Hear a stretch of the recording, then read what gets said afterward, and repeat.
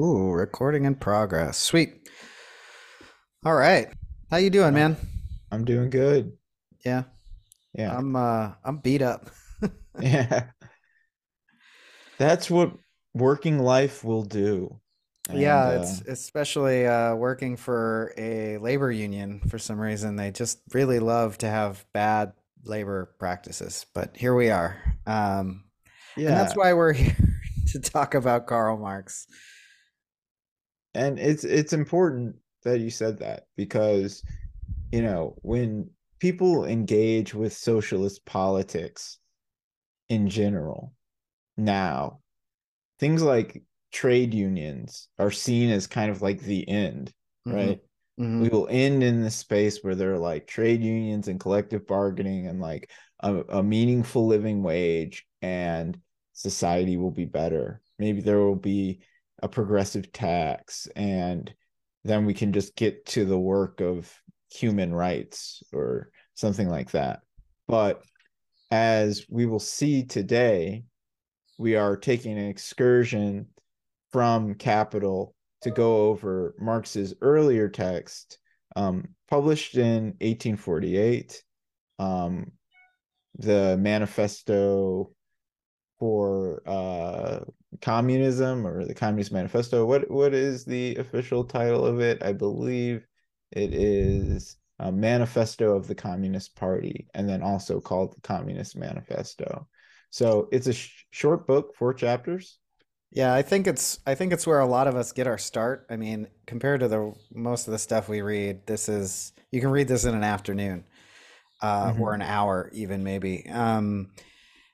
But I don't think that should hurt its veracity. I mean, whereas something like Capital that we're reading now is, a book full of theory. It's well researched. Karl Marx. I almost just called him Karl, like I know him. Oh Uh, God.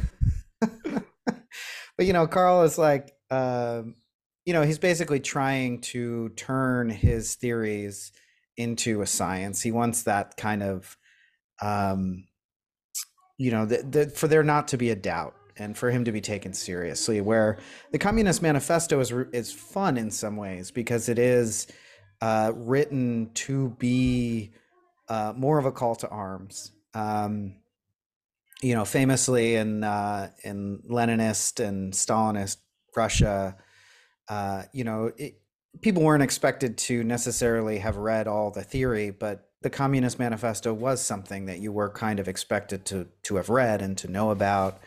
Um, and I think this goes with its history too, right? Like, so you mentioned that it was published in 1848, February, I think, 21st, 1848, one day before the Paris Revolution happened. Yes. Although we shouldn't make any kind of connection there because Communist Manifesto was published in England, and things did not travel that quickly back in the day. Mm. But it's written at a period where revolution was in the air. Engels and Marx were asked to write this.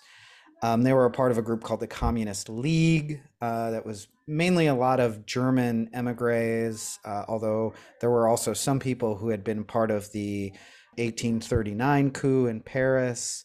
And this came out of, other revolutionary groups, League of the Just. But the point being is that Karl Marx was basically asked to write a program of what it was to be a communist. And that's what this is.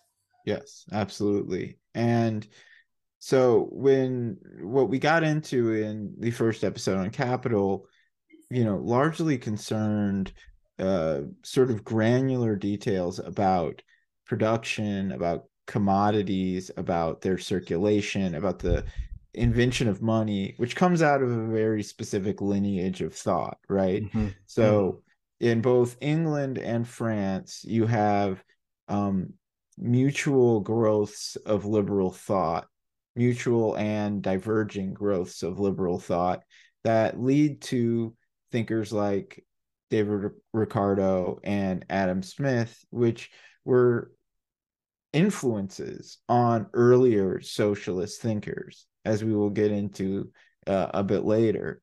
And so um, at this time in the late 40s, Marx is already doing his theoretical work, but he's coming out of it as an activist, as a journalist, and as a younger reader of philosophy. He was earlier part of the young Hegelians, right? And in this, you see the when he talks about antagonisms, when he talks about, I think at some points, contradictions, right? Um, the kind of early forms of what is fully realized in Capital. But you also see things that Capital doesn't do so much, which is, as you described really well, Egon, the kind of polemic character of the text.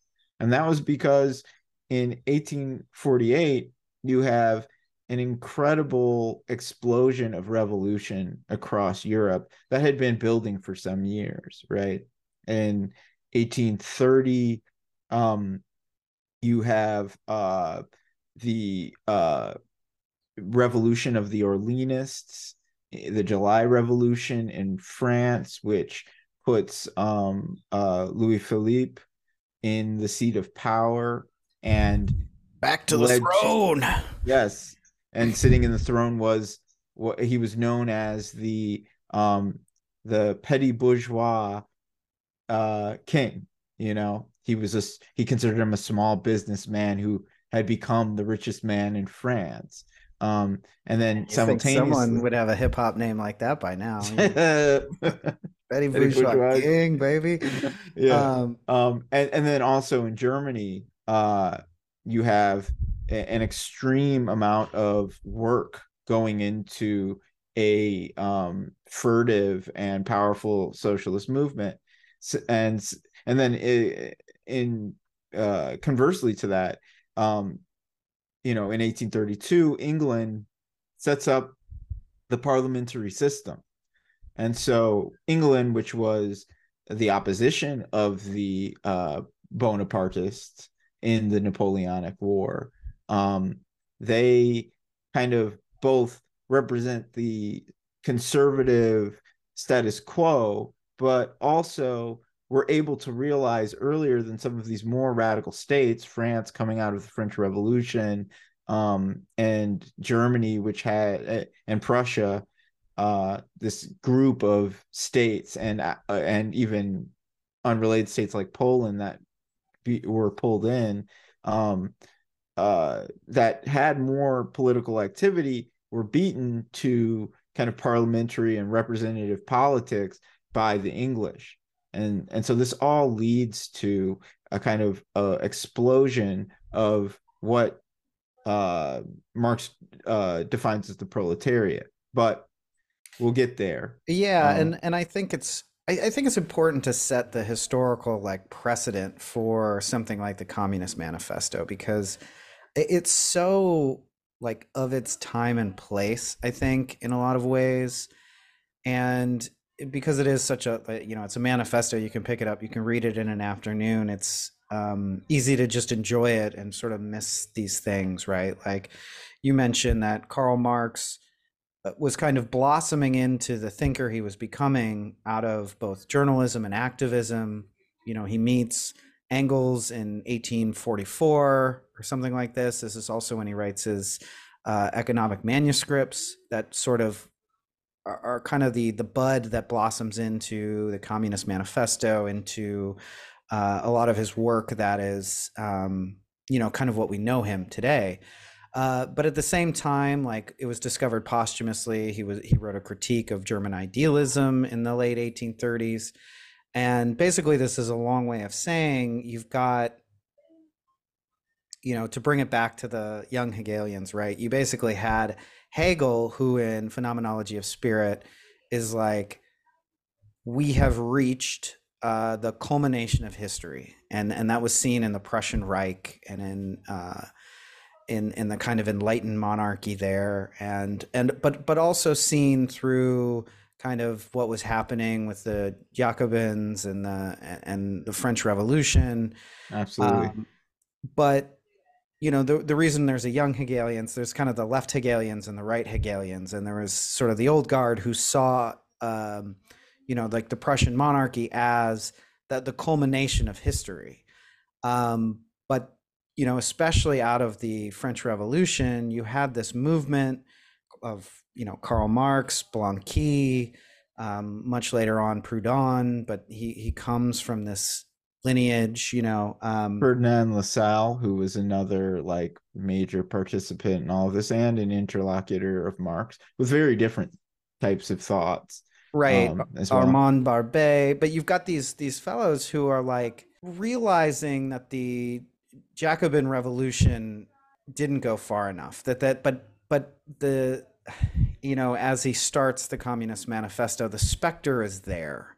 Mm-hmm. And he's writing this at a time where he kind of jokes in the beginning of the Communist Manifesto that pretty much any establishmentary government or ruler is calling their opponents communists or socialists, even if they aren't, and that it's this specter haunting Europe.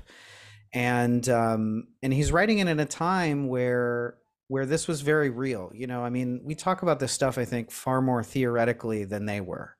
Yes, You absolutely. And it's quite fascinating how now we're kind of after the Cold War and after kind of like the neoliberal bourgeois regression, and we'll get into the beginning of the book, which is about what does it mean to be bourgeoisie, right? Mm-hmm, mm-hmm, Um, there is this return to that specter, but it lacks the kind of legitimacy of a material movement where people are out in the streets, where people are willing to overturn their governments, where people are willing to take certain risks of life, that that freedom or death, the death part, right? In realizing something that is beyond the present. And it's difficult to understand because I think through American teaching, all of Marx is filtered through Stalinism, right? mm-hmm, Is mm-hmm. filtered through his statist interpretation of Marxist Leninism and the idea of a vanguard party, occupying the Russian state or the USSR and leading worldwide communism. That, for as Marx states explicitly, communism isn't like this single thing, though it is a single thing. It is an aid to, a reinforcement of, and a projection of all of the workers' parties and workers' movements around the world. And this could be from America to France. You're primarily talking about Europe and France at the time because of this first idea of the bourgeoisie. So maybe we should get into that so that we can start Yeah, laying. yeah. I think that's great because, and I think it's important to note Marx says about writing the Communist Manifesto, it is not against any left party.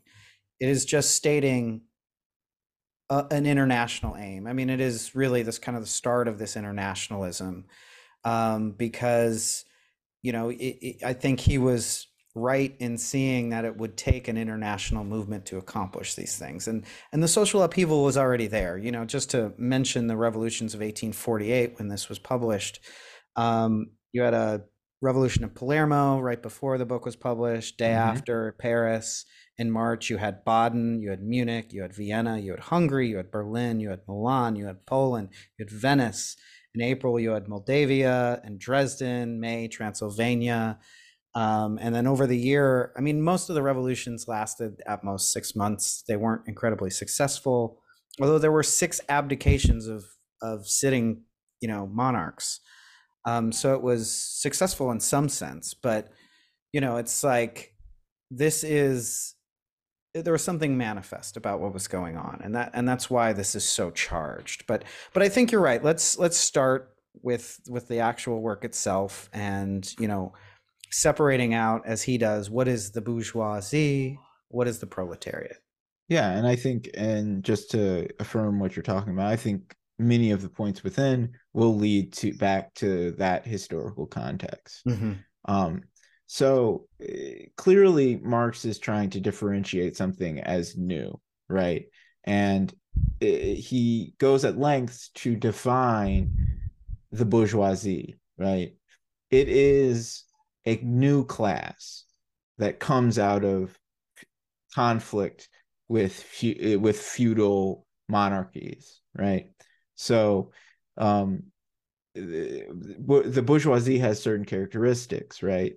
Obviously, there is what it is not. It is not the aristocracy, right? It comes out of feudal systems as the sort of business class that had that you know created business, created trade, and that was subordinated often within various monarchic states.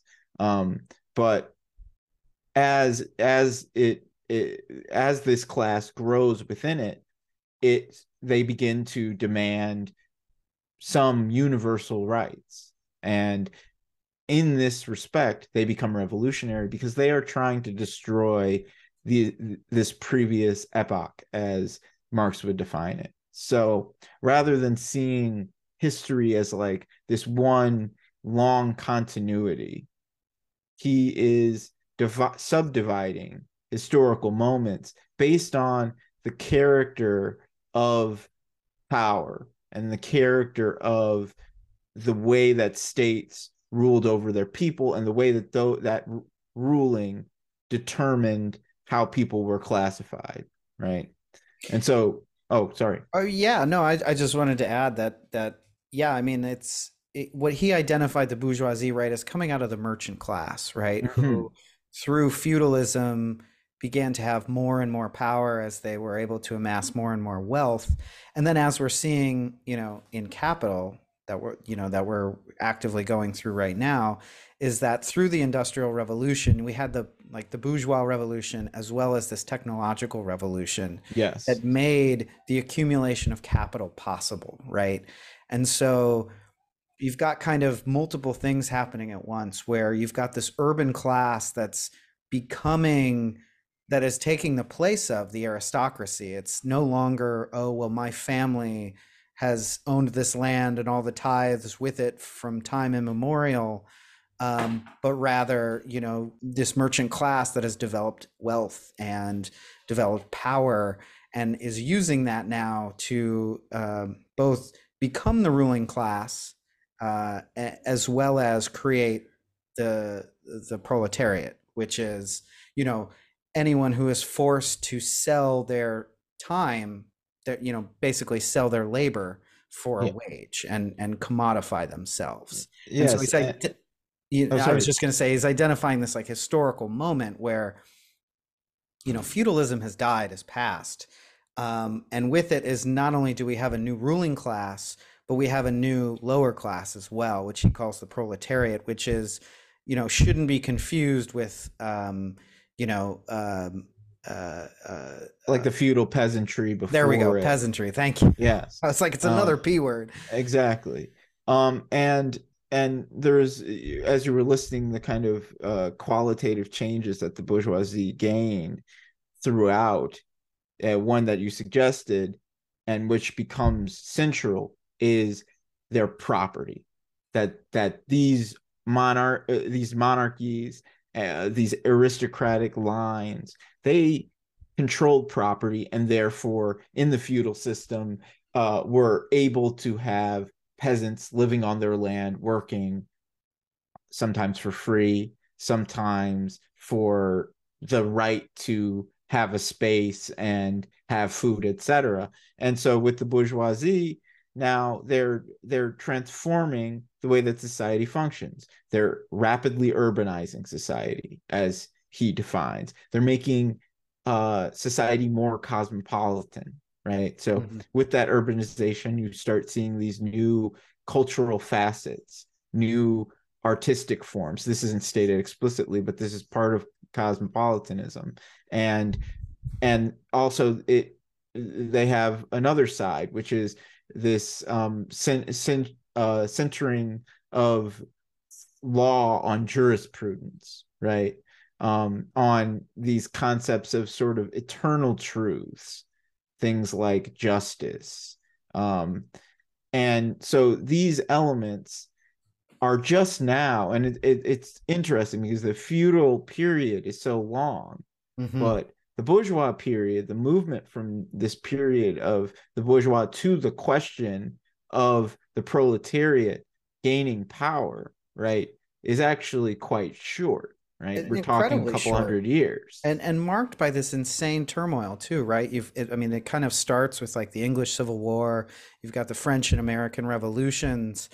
Um, but these weren't as political as we want to believe them to be. I think they're much more indicative of this social change, right? And you mentioned this with this all of a sudden turning to jurisprudence, right? This kind of Enlightenment turn where it's not that, oh well, our king is been named by God and so he must Mm-hmm. be right, but turns to this more liberal idea of justice and fairness, and and I'm sort of throwing quotes around these words, but also sort of not. I mean, they meant what they said, that Yes.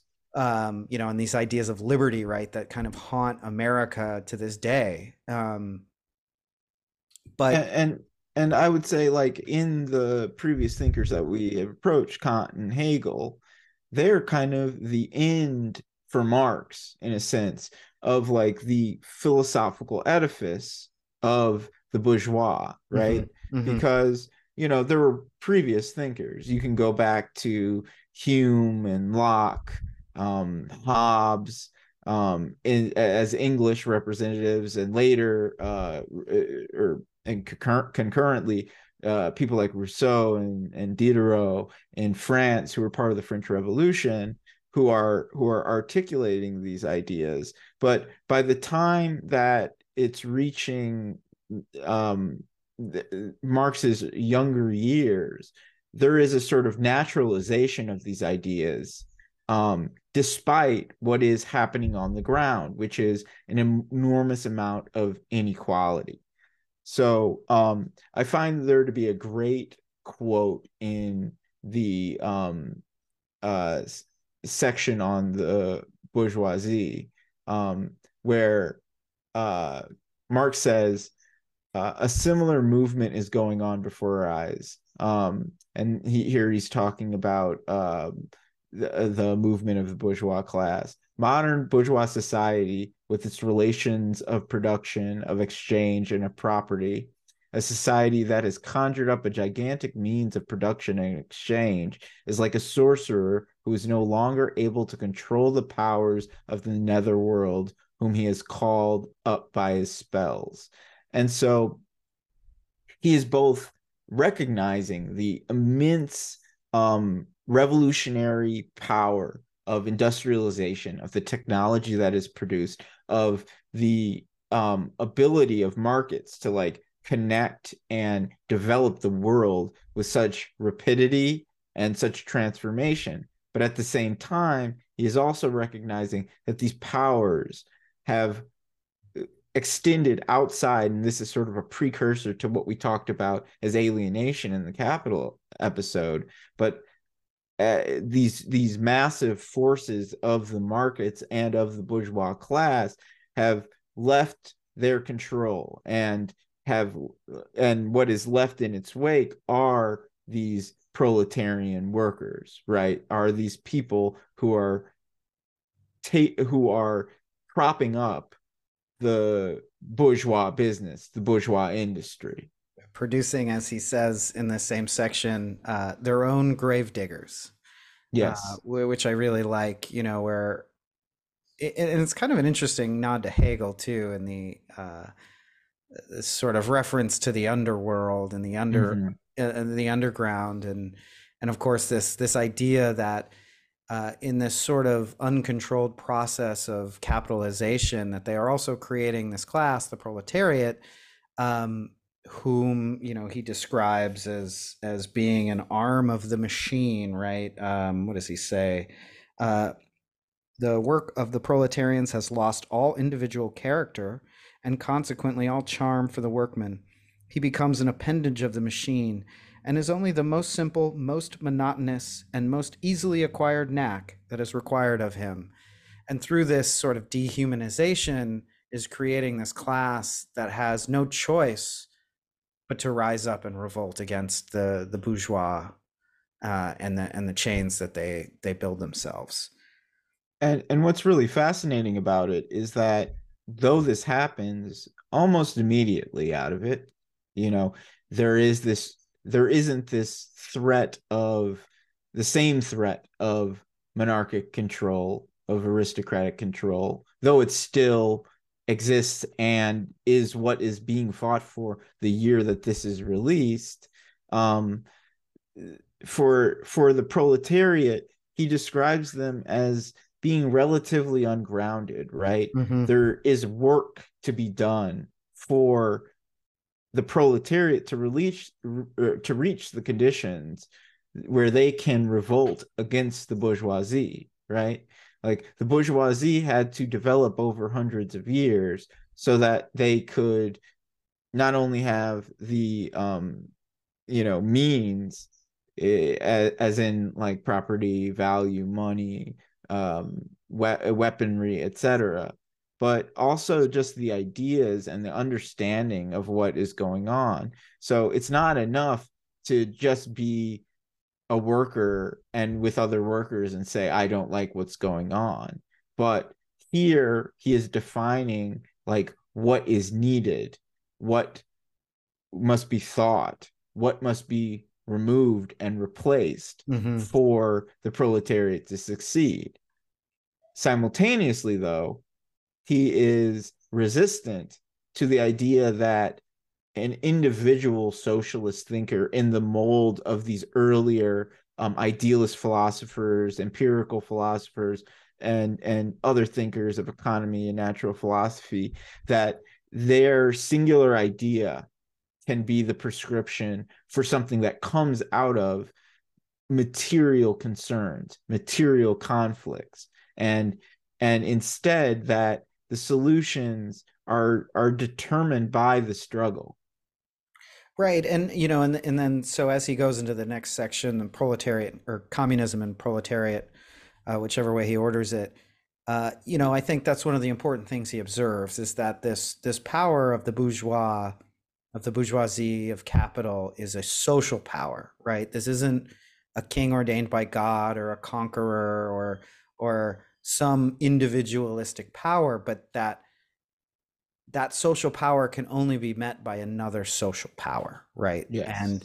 And so this is kind of a big part of it, right? Is that like um, actually some part of argument amongst Marx and some of his contemporaries, where it's like, well, do we need to, you know, essentially seed the proletariat with these ideas, or should we seek revolution now? And obviously, as we talk about the revolutions of 1848, et cetera, like these things were actively happening, but there is this transition where from we mostly think of epochs changing through these different cultures or something that come to power, and he's arguing for something different, right? And that's a social power to be fought, not an individualistic power, not a even a cultural power, because he's arguing that the act of industrialization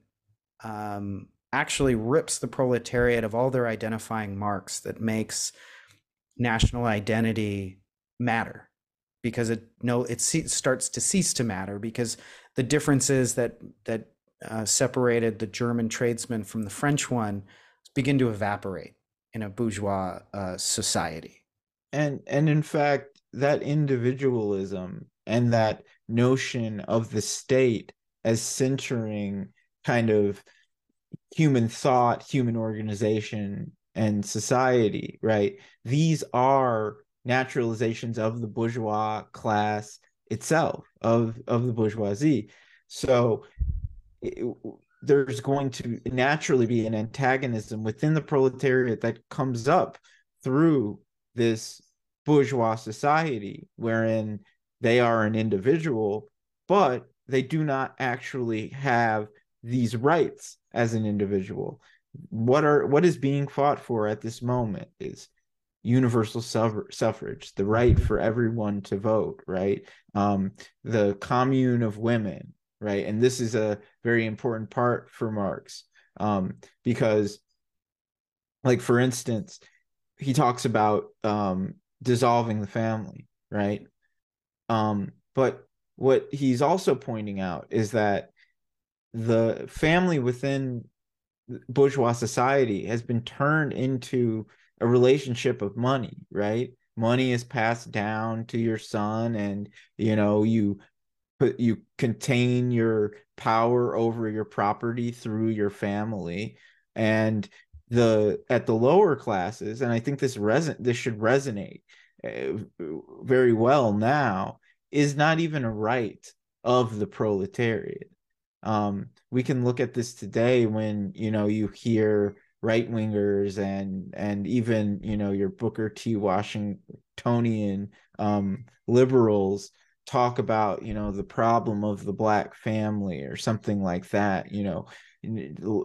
Fathers not being in homes, right? It isn't an accident that this happens, but rather that without those moneyed interests, without this industrial relation, the family has ceased to have meaning because it doesn't do what it did in feudalism, and it isn't allowed to do what it can within bourgeois society. So, as Marx suggests, when the woman is no longer a property, right, for the man of the house who is the capitalist, um, then what is necessary is a community of women acting of their own devices, working towards their own betterment, and Well, that yeah, it this was is like something. Oh, sorry. it came up and I think this was like hardly even research, but just a radio program I was listening to where, because of industrialization, of course, women are forced to work. And we could go into the long history of women working because it's, they were always part of the quote unquote workforce in feudal times, et cetera.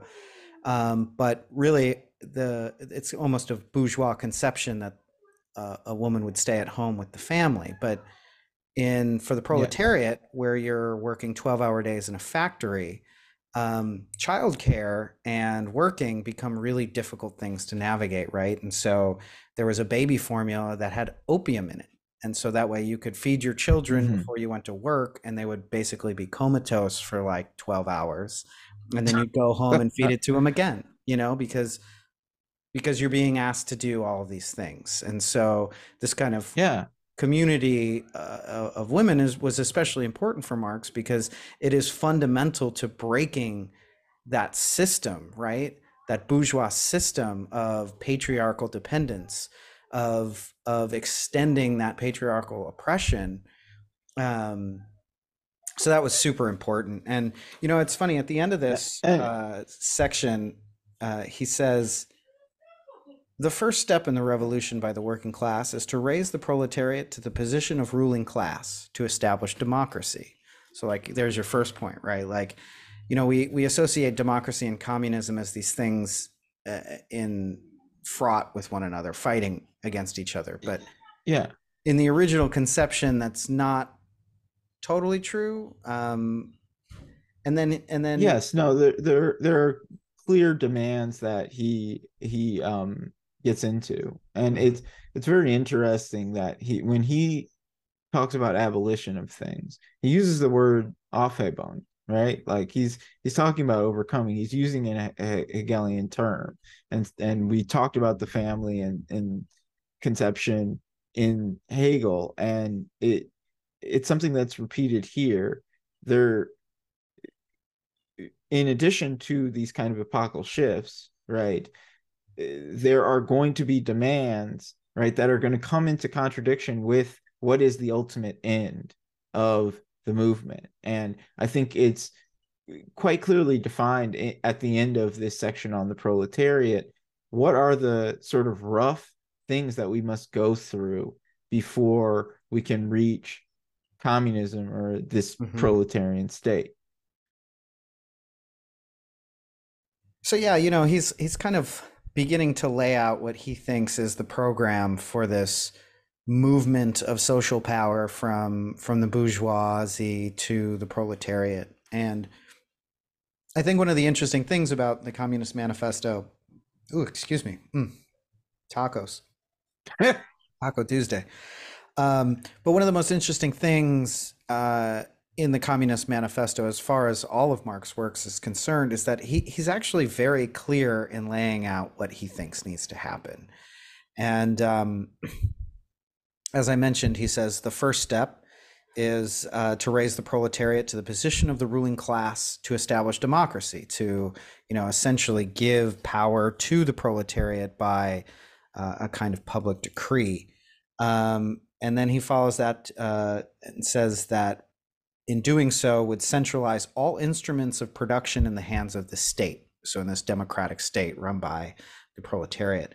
And at the end of this section 2, he gives us 10 things that will generally be applicable to this process.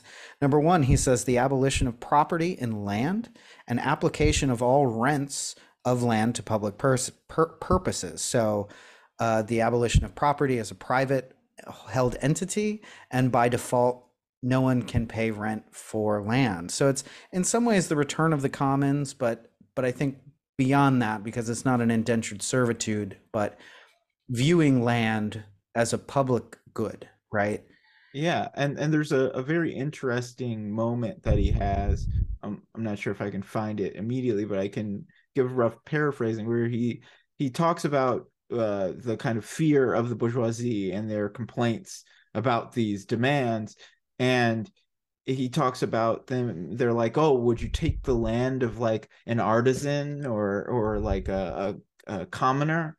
And he's like, "These forms do not need to be taken because they are not part of what I'm talking about. But also, they're also already disappearing under the bourgeois epoch, right? They're Right. It's like a under these moot forces, argument, right? and so Like it's entirely moot. the So, like artisan when can't we pay rent because, or it doesn't have or his own like property, yeah, ancestral, there yeah. isn't the artisan sitting in their little cottage making to use our last week's example, violins, right? Like this is something that is disappearing. The violin is being produced in a factory by hundreds of workers who are now working for a boss, right? So when he's talking about grasping this property, he's talking about grasping it from major property owners who have privatized it so that the workers who are participating in production and all of the people who are living in the world who cannot access that will be able to in some way through this democratic process, but also through direct control be able to derive some value from that. Right. It's like the common misconception of communism, right? It's like, oh, you're going to kick me off my land? And it's like, no, we're trying to cease the commodification of you needing a structure to live in. It's just like Yes. the commodification of our labor time, right? It's like, in even in feudal times, you didn't pay rent. Yeah. You may have owed tithes or taxes and things like this.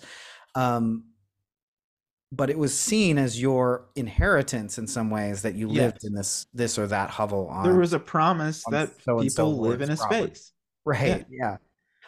Which leads us into the next one. So he's got after the abolition of property and rents is number 2, a heavy progressive or graduated income tax, which is something we're talking about today, right? Today. Yeah. I mean, Bernie Sanders is on the bullhorn yelling for this. Leftists are still yelling for this. And in this regard, I think it's important to really question what people mean when they say someone is radical today, right? Mm-hmm. Because this is radical in 1848, right? Yeah. Yeah. It has ceased to be radical to ask for those things in the present. And I think that's just something we need to keep in mind when we're thinking about this birth of leftist politics. If we are still asking for a common commons for women, if we were still asking for a graduated income tax, like, I are know. we being radical, or are we simply like going to the basic ideas of the people who saw there as the original problems of bourgeois society and capitalist society? Yeah, who saw this whole problem beginning, you know? And he goes a step further to number three, abolition of all right of inheritance, right? So, enough of, keeping these inequalities through inheritance, right? Your people are accumulating this massive amount of wealth that they can never possibly spend in their lifetimes, but then passing it down to their progeny so that they are already given a head start Yes. and already are provided capital to continue the process. For And confiscation. this is certainly, oh, I was just simply going to say, this is one of the ideas that I think really, when someone in the present, even a leftist, hears it, will kind of recoil, because Mhm. there's this inherent idea of the meritocracy, and the fact that, oh, your parents earned it and they deserve to pass it down, right? But if we really imagine what would happen, that everyone would have to be reset at zero, and that the value that you gain, you cannot keep it, right? Well, if you That truly believe in a that would meritocracy, that is a be an meritocracy. actual meritocracy. Right. Yes. And of Anyway, course people cringe because, is going to be somebody who is like, well, I've got, even if it's a meager inheritance, I've got something coming to me. And, and so it does highlight the fact that this stuff does require a certain amount of sacrifice in one way or another from everybody. Right. But it's yes. for the good And of and in us this all. regard is yeah, and in this regard, it's in grave conflict with what I would consider the sort of Anglophone moral systems, where that claim to be meritocracies, like the ideas of John Stuart Mill and like Mhm, mhm. utilitarianism, etc., where like uh, there is an idea that while we're working for the common good, that as individuals, right, we have this sort of inherent right to be self-interested, and that self-sacrifice is sort of against human nature. But in fact, at a time, people work towards that self-sacrifice to develop society, and I think it is possible again, right? So we shouldn't just disregard these, like, oh, that's just not possible. We really need to think about all the ways in which we can destroy the current set of property relations. Yeah, absolutely. And so in the next few we start seeing the sort of foundation for Leninist and kind of Maoist thought and this kind of state communism. The next few are confiscation of property of all immigrants and rebels. So if you leave the country, you don't get to keep your money or your value in the country. Yeah. And the which leads to the next one, the centralization of credit in the hands of the state by means of a national bank that has an exclusive monopoly on that money. So, I think, again, this is kind of an altruistic look at this, right? That there would be a state run by the proletarian looking out for uh, everyone's interest, right? Who Um, are then all proletarian. Right. And so we've got further centralization of the means of communication and transport in the hands of the state. Um, which, if you think about this, this is like what everybody always wants, right? Like free public transportation, so people can get Yeah. where they need to go without needing to be, better than someone else, right? Um, I use that better than someone else pedantically, right? I don't actually mean Yes. that, but like that's how value is given to individuals in a capitalist society, right? Well, think of the people who live in the suburbs and are able to drive by car on specific highway systems that are never going to be accessed by someone who is limited to a set of buses. Hmm. in their local neighborhood within a city, right? And elsewhere, something that plays into this is the dissolution, which isn't in this list, I believe, of um, of urban and the difference between the urban space and the country space. It may be in there, but Yeah, no, I think it is in here. Yeah, so okay. it's So actually the we'll get next there. one, because he talks about extending factories and the means of production to be something that's owned collectively by the excuse, excuse me, those tacos, by the state. But in part of that, oh, he's talking about the improvement of soil. Yeah, the Um, cultivation of wastelands, right? mhm, Like mhm. and in general, you can see that the idea is that the state, and we must be clear, the state is being balanced by internationalism, and this is something that clearly gets lost in Stalinism and Maoism, and where I think Lenin's vanguardism somewhat obscures, um, is that this state, while working for all people, is in concert with many other groups that are doing the same, and that ideas are being passed for mutual influence, mutual international betterment of people's lives, right?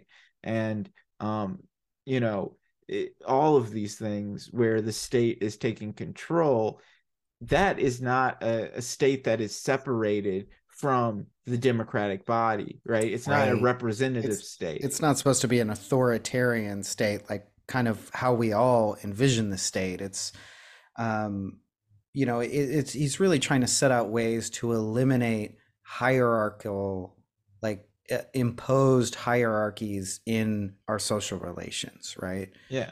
And so this leads to the next one, equal obligation of all to work, right? So, it's like I was going to mention earlier when you were talking about this like production of the bourgeois sort of social structure, in the 1860s is when you get this term called the flaneur, who, Mm-hmm. for lack of a better thing to do, dandies about on his strolls, admiring the beauty of the world because he doesn't have to work. And Or it's so suffering. right, yeah. But this is the idea that we all must contribute in whatever way we can, and so that there aren't these folks who are living off of other people's labor. Mm-hmm. And then this is what you were getting at. We've got number 9, combining agriculture with manufacturing industries. So this is kind of the idea of abolishing the distinction between town and country, and trying to find a more equitable distribution of the population. So, and he's kind of responding to Engels' work in Manchester, where with the creation of modern industry and modern cities is the modern slum, Yes. and giving people, the ability to have space, to have subsistence garden, to you know eliminate the sort of slum as it might be referred to today.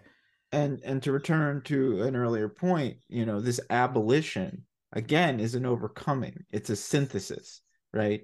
In abolishing this distinction between the urban space and the country space by connecting it through a mutually controlled industry, right? You create a continuity of concern and need, right? Because we're all going to be eating that food. We're all Right, going to be living off of the structure that is developed in the stead of private industry. And so, now our in America in particular, and many other countries, there are so many political conflicts that are determined by this idea of the rural and the urban, the city dweller and the country dweller, right? And that isn't necessary. That isn't inborn. That is something that is particular of the bourgeois epoch. Now, obviously, cities developed before then. You can go back to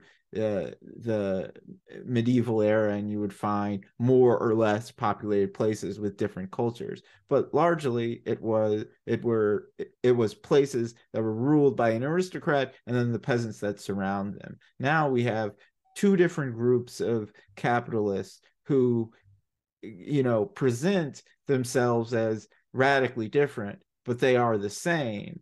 in that they are exploiting the labor of these two different cultures in society, in Yeah, I mean, different ways through different means. he's really speaking about finding the connection between the farmer and the factory worker, and Absolutely. eliminating that distinction. Um, And that especially existed in this time where it's like the factory worker, this is a modern, very new thing.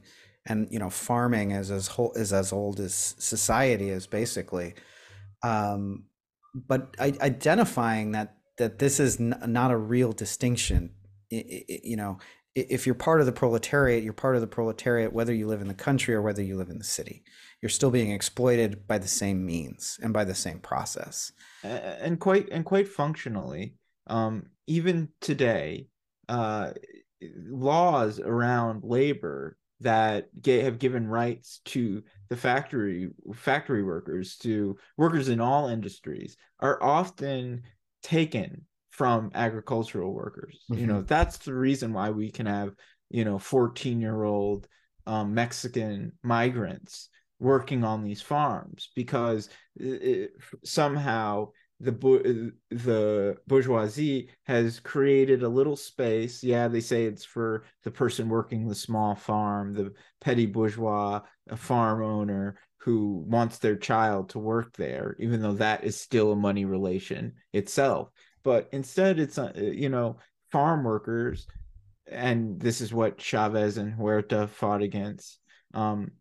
Are treated as like a very specific and isolated class, and are stripped of certain proletarian values, the ability to unionize in the same way, the same protections of age, the same level of pay, right? Right. Yeah. I mean, even just the basic ones of minimum, their labor is actually worth less. And so this is, kind of what compels the bourgeois ruling class to make sure that they lean into these sort of racist distinctions between immigration, right? Because it's a legalized, another form of legalized exploitation. And especially living out in California, you hear about it all the time where it's like, these factory farms couldn't run without this insanely criminally cheap labor, right?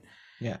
Um, and then the very last one of his 10 points is free education for all children in public schools.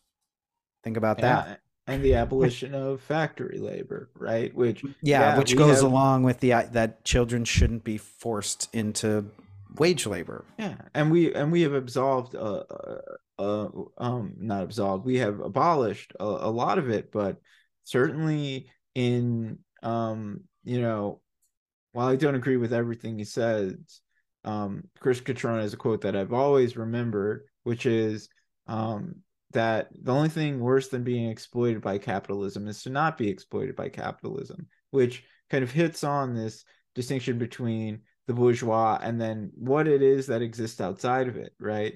The necessity of states to even reach this bourgeois phase to start this proletarian battle, and why places like Vietnam and Bolivia and these states don't, their forms of socialism are not exactly the same thing as what Marx is talking about, because they have not done so.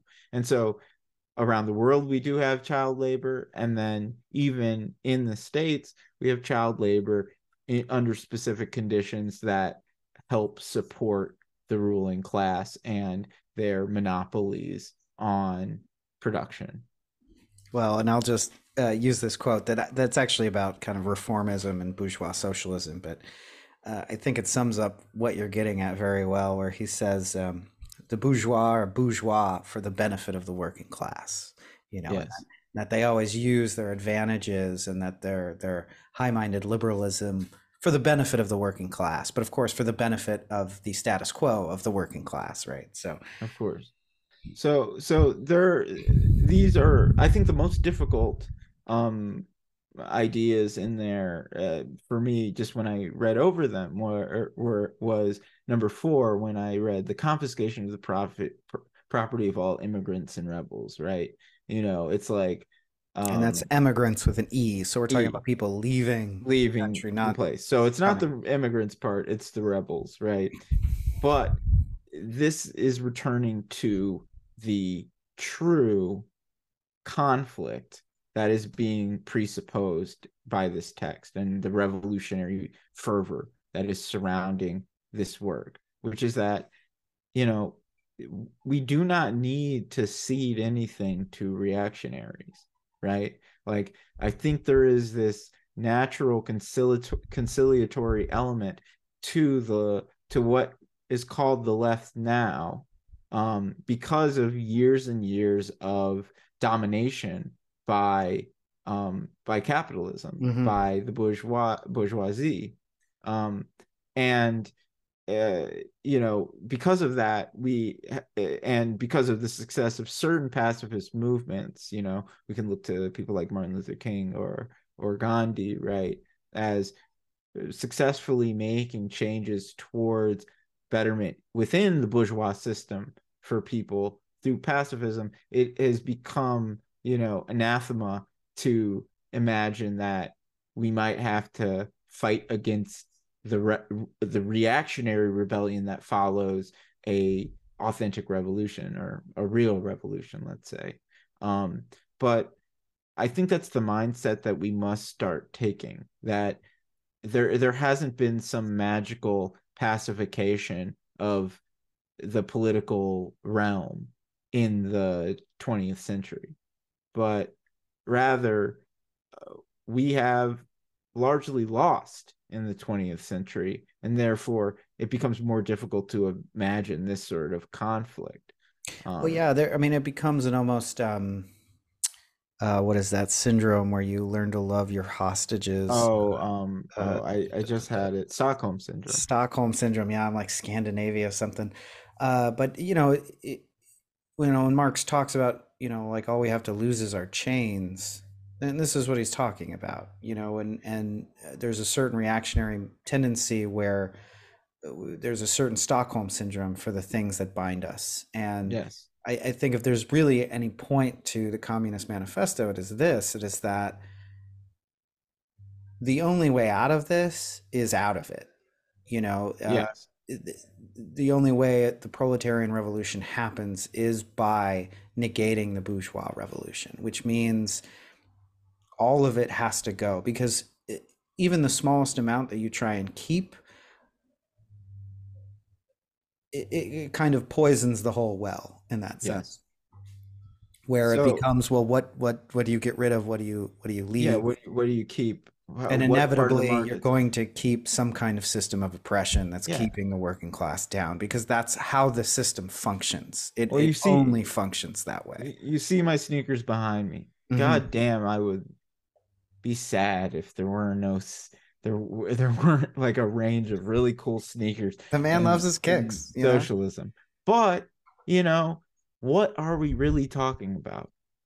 If everyone could live a better life, if everyone could have a standard of living that would improve things incredibly, what would come out of that?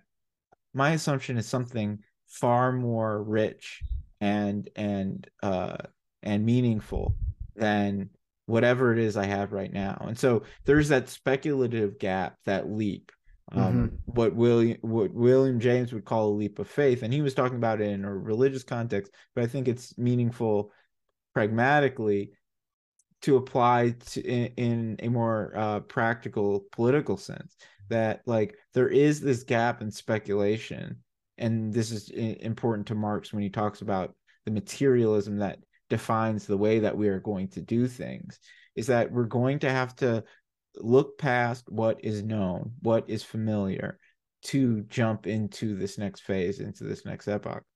Now, one thing I want to go back towards very quickly Hmm. are two categories that he sort of that outline the proletariat.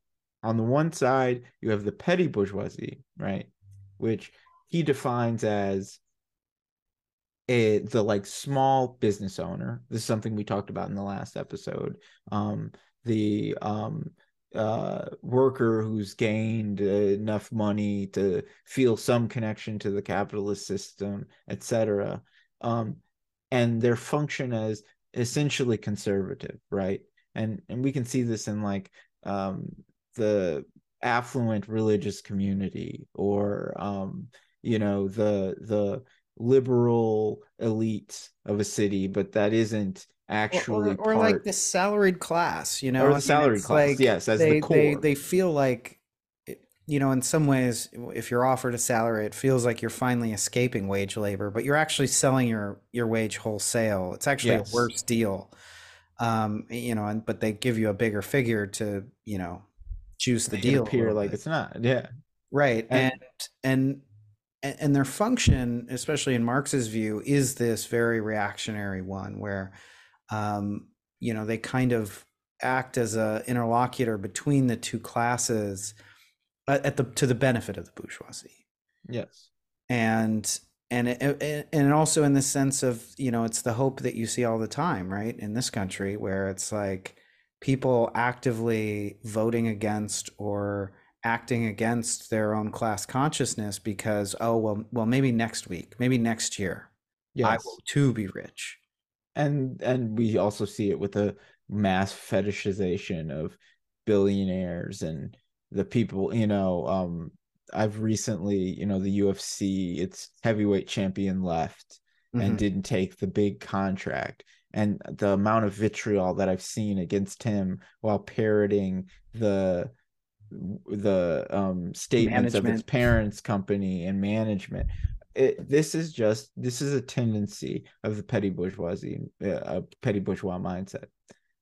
Then on the other side of the proletariat is the lumpen proletariat, which he has some strong words for, right? I think he calls them scum.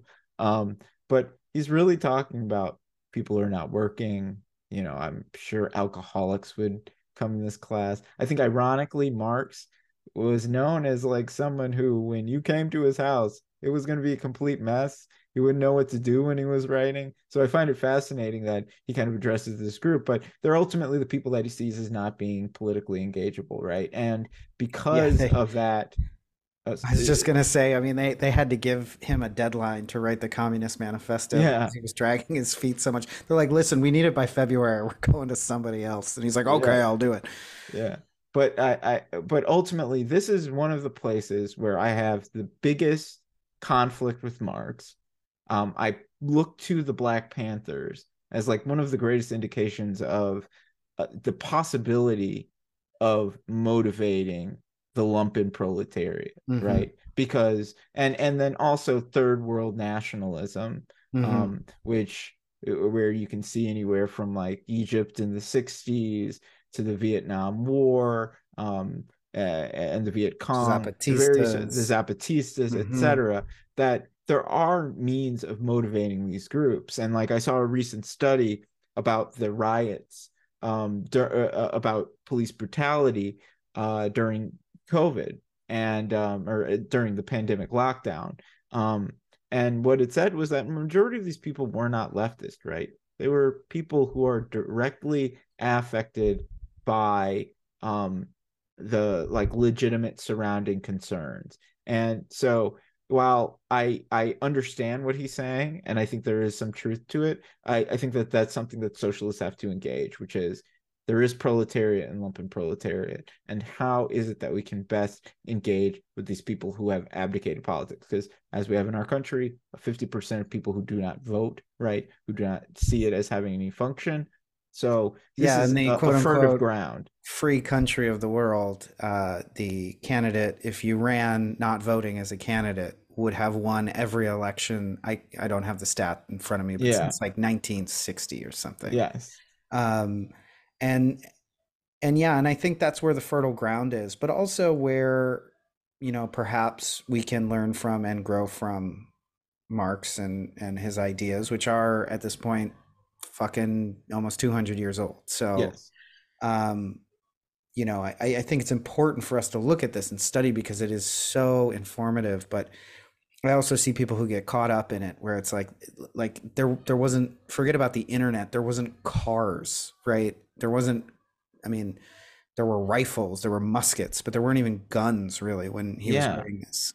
So a lot has changed, right? There And wasn't radio, television. and I think as we get into capital, like questions about algorithms, about the way that value can be created wholesale out of a complete specter of scarcity, right? Like how these new financial mechanisms are the harbinger of a shift that Marx himself talked about, which was the point at which we are where production is no longer done by human beings, Hmm. right? So that's going to be something that we get to later. But in the third substantial section, he then gets into various forms of pre-existing socialism, right? So the first one he talks about is feudal socialism. And so for feudal socialism, this is essentially a sort of kind of egalitarian reform. And this is like, I think, directly uh, referencing the Orleanist success of the 1830 revolution, where there is this idea that we can resolve our problems from, as well as reforms in England in 1832, that we can resolve the problems of the proletariat through a feudal regime, right? And this at bottom, he says, is impossible. And I think it's pretty simple. Yeah, yeah. I mean, I think this section is important in the two sense that it's like you can't go backwards, because there's always this section of utopianism specifically, but socialism as well, where if only we can return to these like feudal modes of production or the guild system or something, and he rightly says the cat's out of the bag. I mean, maybe you Mm-hmm. can do that isolated somewhere in a small community or something, but globally, it's not going to happen. And his other big point is that it has to be a wholesale revolution. You can't do Yes. this by a series of reforms, and these are And the the, kind and of two political factions that he warns us against. yes, and this and that your last point is continues throughout all of these definitions of what's going on in socialism up until the point that he writes this. So the second group he talks about is petty bourgeois socialism, right? Which in France, you have this conflict going on against Louis Philippe the First, and then the Orleanists turned against him. The followers of Auguste Thiers turn against him, and they start something what they called uh, the banquet, right? So Mhm. I think I'm forgetting the exact term for it, and maybe I'll remember it sometime now. But it's largely unimportant. Essentially, because the government was blocking the ability for people to politically organize, uh, they they had decided to make this pacifist attempt to go around that, have these banquets together, and through that they thought they could work towards what England had, a parliamentary system, a system that would help France, where they had incredible poverty, towns that were entirely destitute, 140,000 children on the street, right? Um, and again, this is something that ultimately is looking to go backwards as a form of politics, as to some bourgeois form that has already shown itself to not be able to function, right? That it is intrinsically anti-revolutionary, and it what it wishes to create is a very simple set of political relations. Yeah. Well, and this is like, I think this is where you see the Hegelianism of Marx, right? Because he's essentially in this part, he's fighting against kind of the positivist outlook of like Mhm. Saint-Simon or these other like French sociologists. And, you know, he's seeking the negative form. And and I think that's important because he, as he so eloquently points out in this manifesto, is that, you know, reforms will only reform itself to be what it already is because the system is based upon the Yeah. appropriation and exploitation of the proletariat in all its forms. And so that's what he's pushing against, you know. Yeah. You entirely you fixed on what I had forgotten. And Saint Simon, you know, he talks about the Christian asceticism with a socialist twist, right?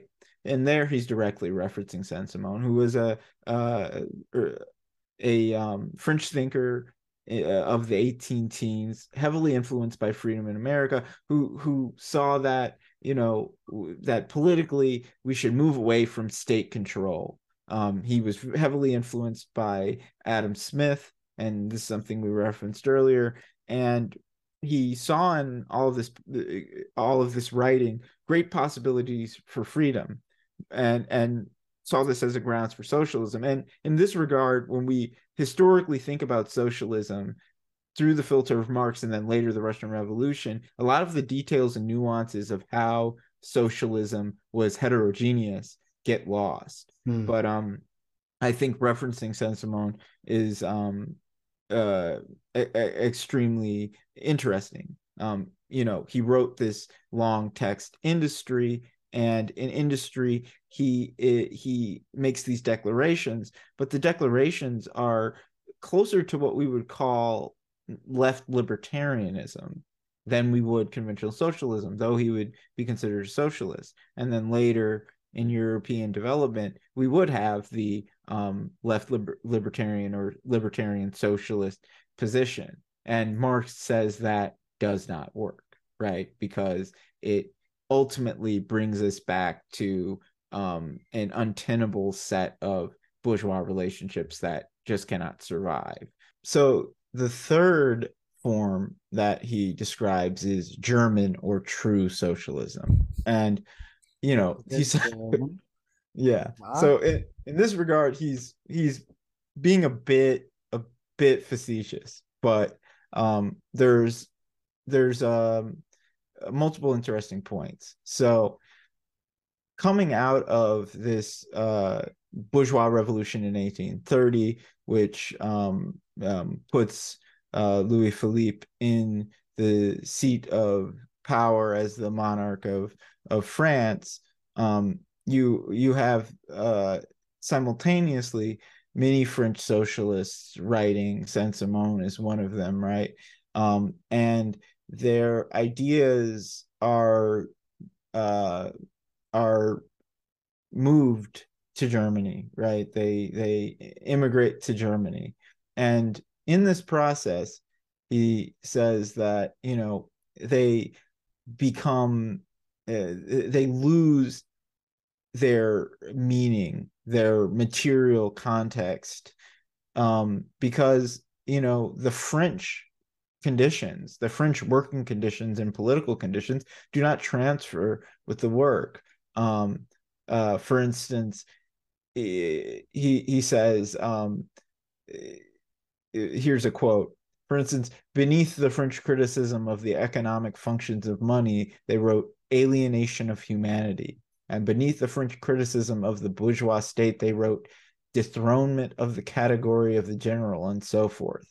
The introduction of these philosophical phrases at the back of the French historical criticisms they dubbed philosophy of action, true socialism, German science of socialism, German foundation of socialism, and so on, right? And so what he's getting at is, at the beginning, as the Germans are appropriating these French ideas of socialism and developing them, they are abstracting them, right? And they are not being treated in a concrete way. But what he does say is that as people have to get to the actual work of doing socialism, that something comes out of this, that something meaningful comes out of this, and that is a genuine critique of German society, right? That it creates some potential for proletarian transformation.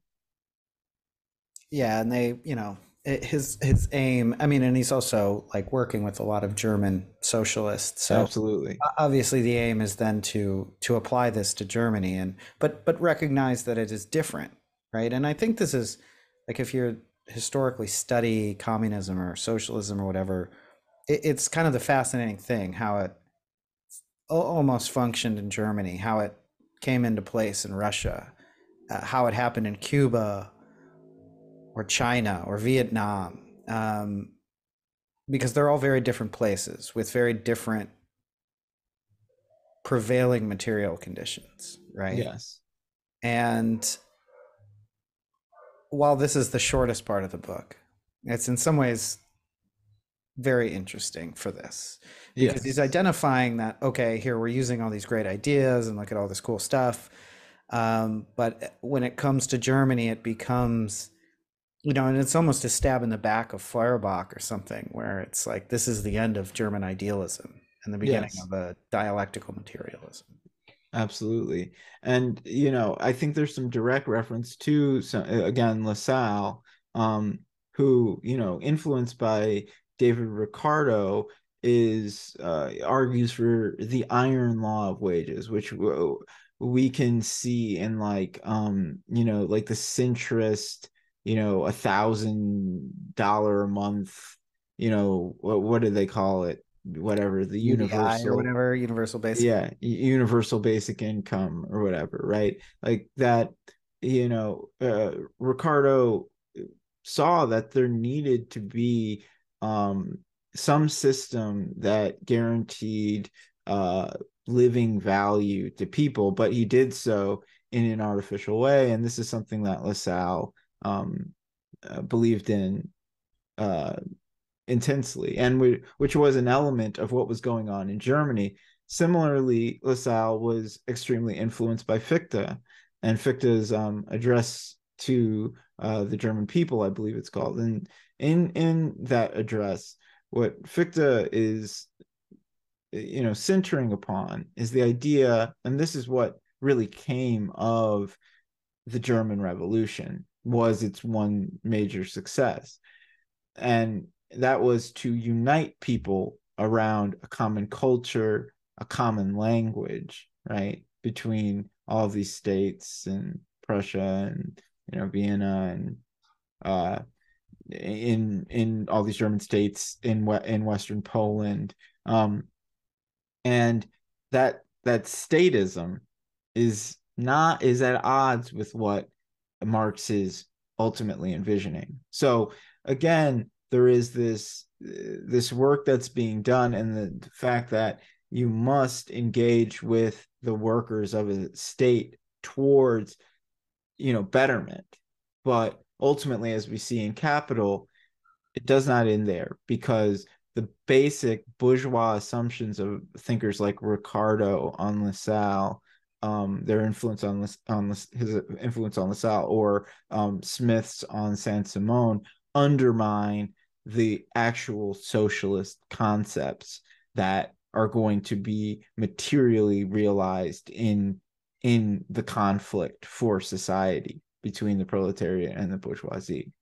Um, yeah. Yeah, I mean, I think in some ways, Marx is, in a lot of ways, he's trying to preach to his kind, because he believes that the actual revolution will come from the boots on the ground, and always argued against this like slow, long-term education of the proletariat, because they had nothing to learn. Or rather, they need not learn anything, because it's They their don't. experience that is informing this whole process. Yeah.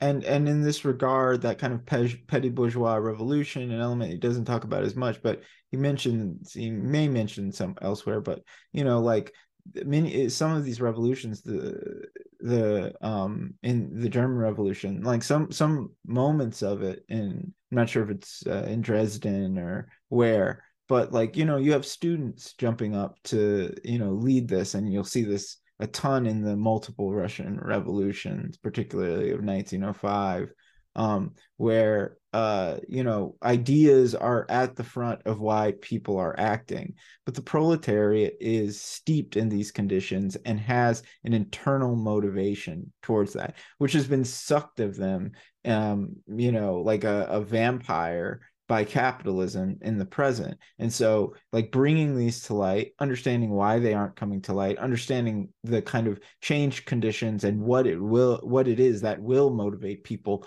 to action, right, Mm. are important things for leftists to think about. You know, ultimately, you know, these three elements that he's talking about all come together as their A, B, and C of this first section on forms of socialism. And this true form of socialism for the Germans is still using these naturalized, and I would say he's clearly saying influenced by the idealists, these these major concepts of you know, these total ideal concepts that are for him a philosophical fantasy, right? Mm. And that there Impediment is, almost. yeah, an impediment, and there's this brutally destructive character, as he describes it, of socialism in action that destroys all eternal truths, right? Like the eternal truth of justice or whatever. And so, like, when you run against, say, when Derrida later on in his life was trying to move away from the sense that his work was relativist, he comes to this sort of ontological or post-ontological conclusion that justice is, you know, what centers the work of deconstruction and of his philosophy. Like, those bourgeois tendencies, they do not help us. They are obfuscating, right? Because justice isn't something that you can hold on to, right? You can put into action the concept of justice when you see injustice. And this reminds me of an Adorno quote where he says, you know, essentially that we have to move past positive freedom. The only freedom is found in responding to unfreedom. You know, he says this in Negative Dialectics, um, and you know, this is what Marx is sort of outlining, that we are in this constant critical relationship with reality, with the reality of proletarian life, and that will produce the ideas. It's not that the ideas are going to precede it, right? He is outlining this idea of communism, but it's something that's coming out of a revolution, and that will change when he writes a text later, right? Well, in fact, that the ideas are the very things that hold us back. Um, you know, that's kind of his whole mantra, right? Is these destruction of these universal truths, and that they must be destroyed, and from the ashes something new can be made. And it's only until we can actually destroy those that we get to move forward. Until we do, we're caught in this kind of capitalist limbo. Um, and you know, and not that we want to end the episode in this very like unsteady ground, but I think that's where we have to, and that's where Marx is writing from. That's where we find ourselves today. While there is a lot of hope, there's a lot of uncertainty, and it's the uncertainty that's actually our ally.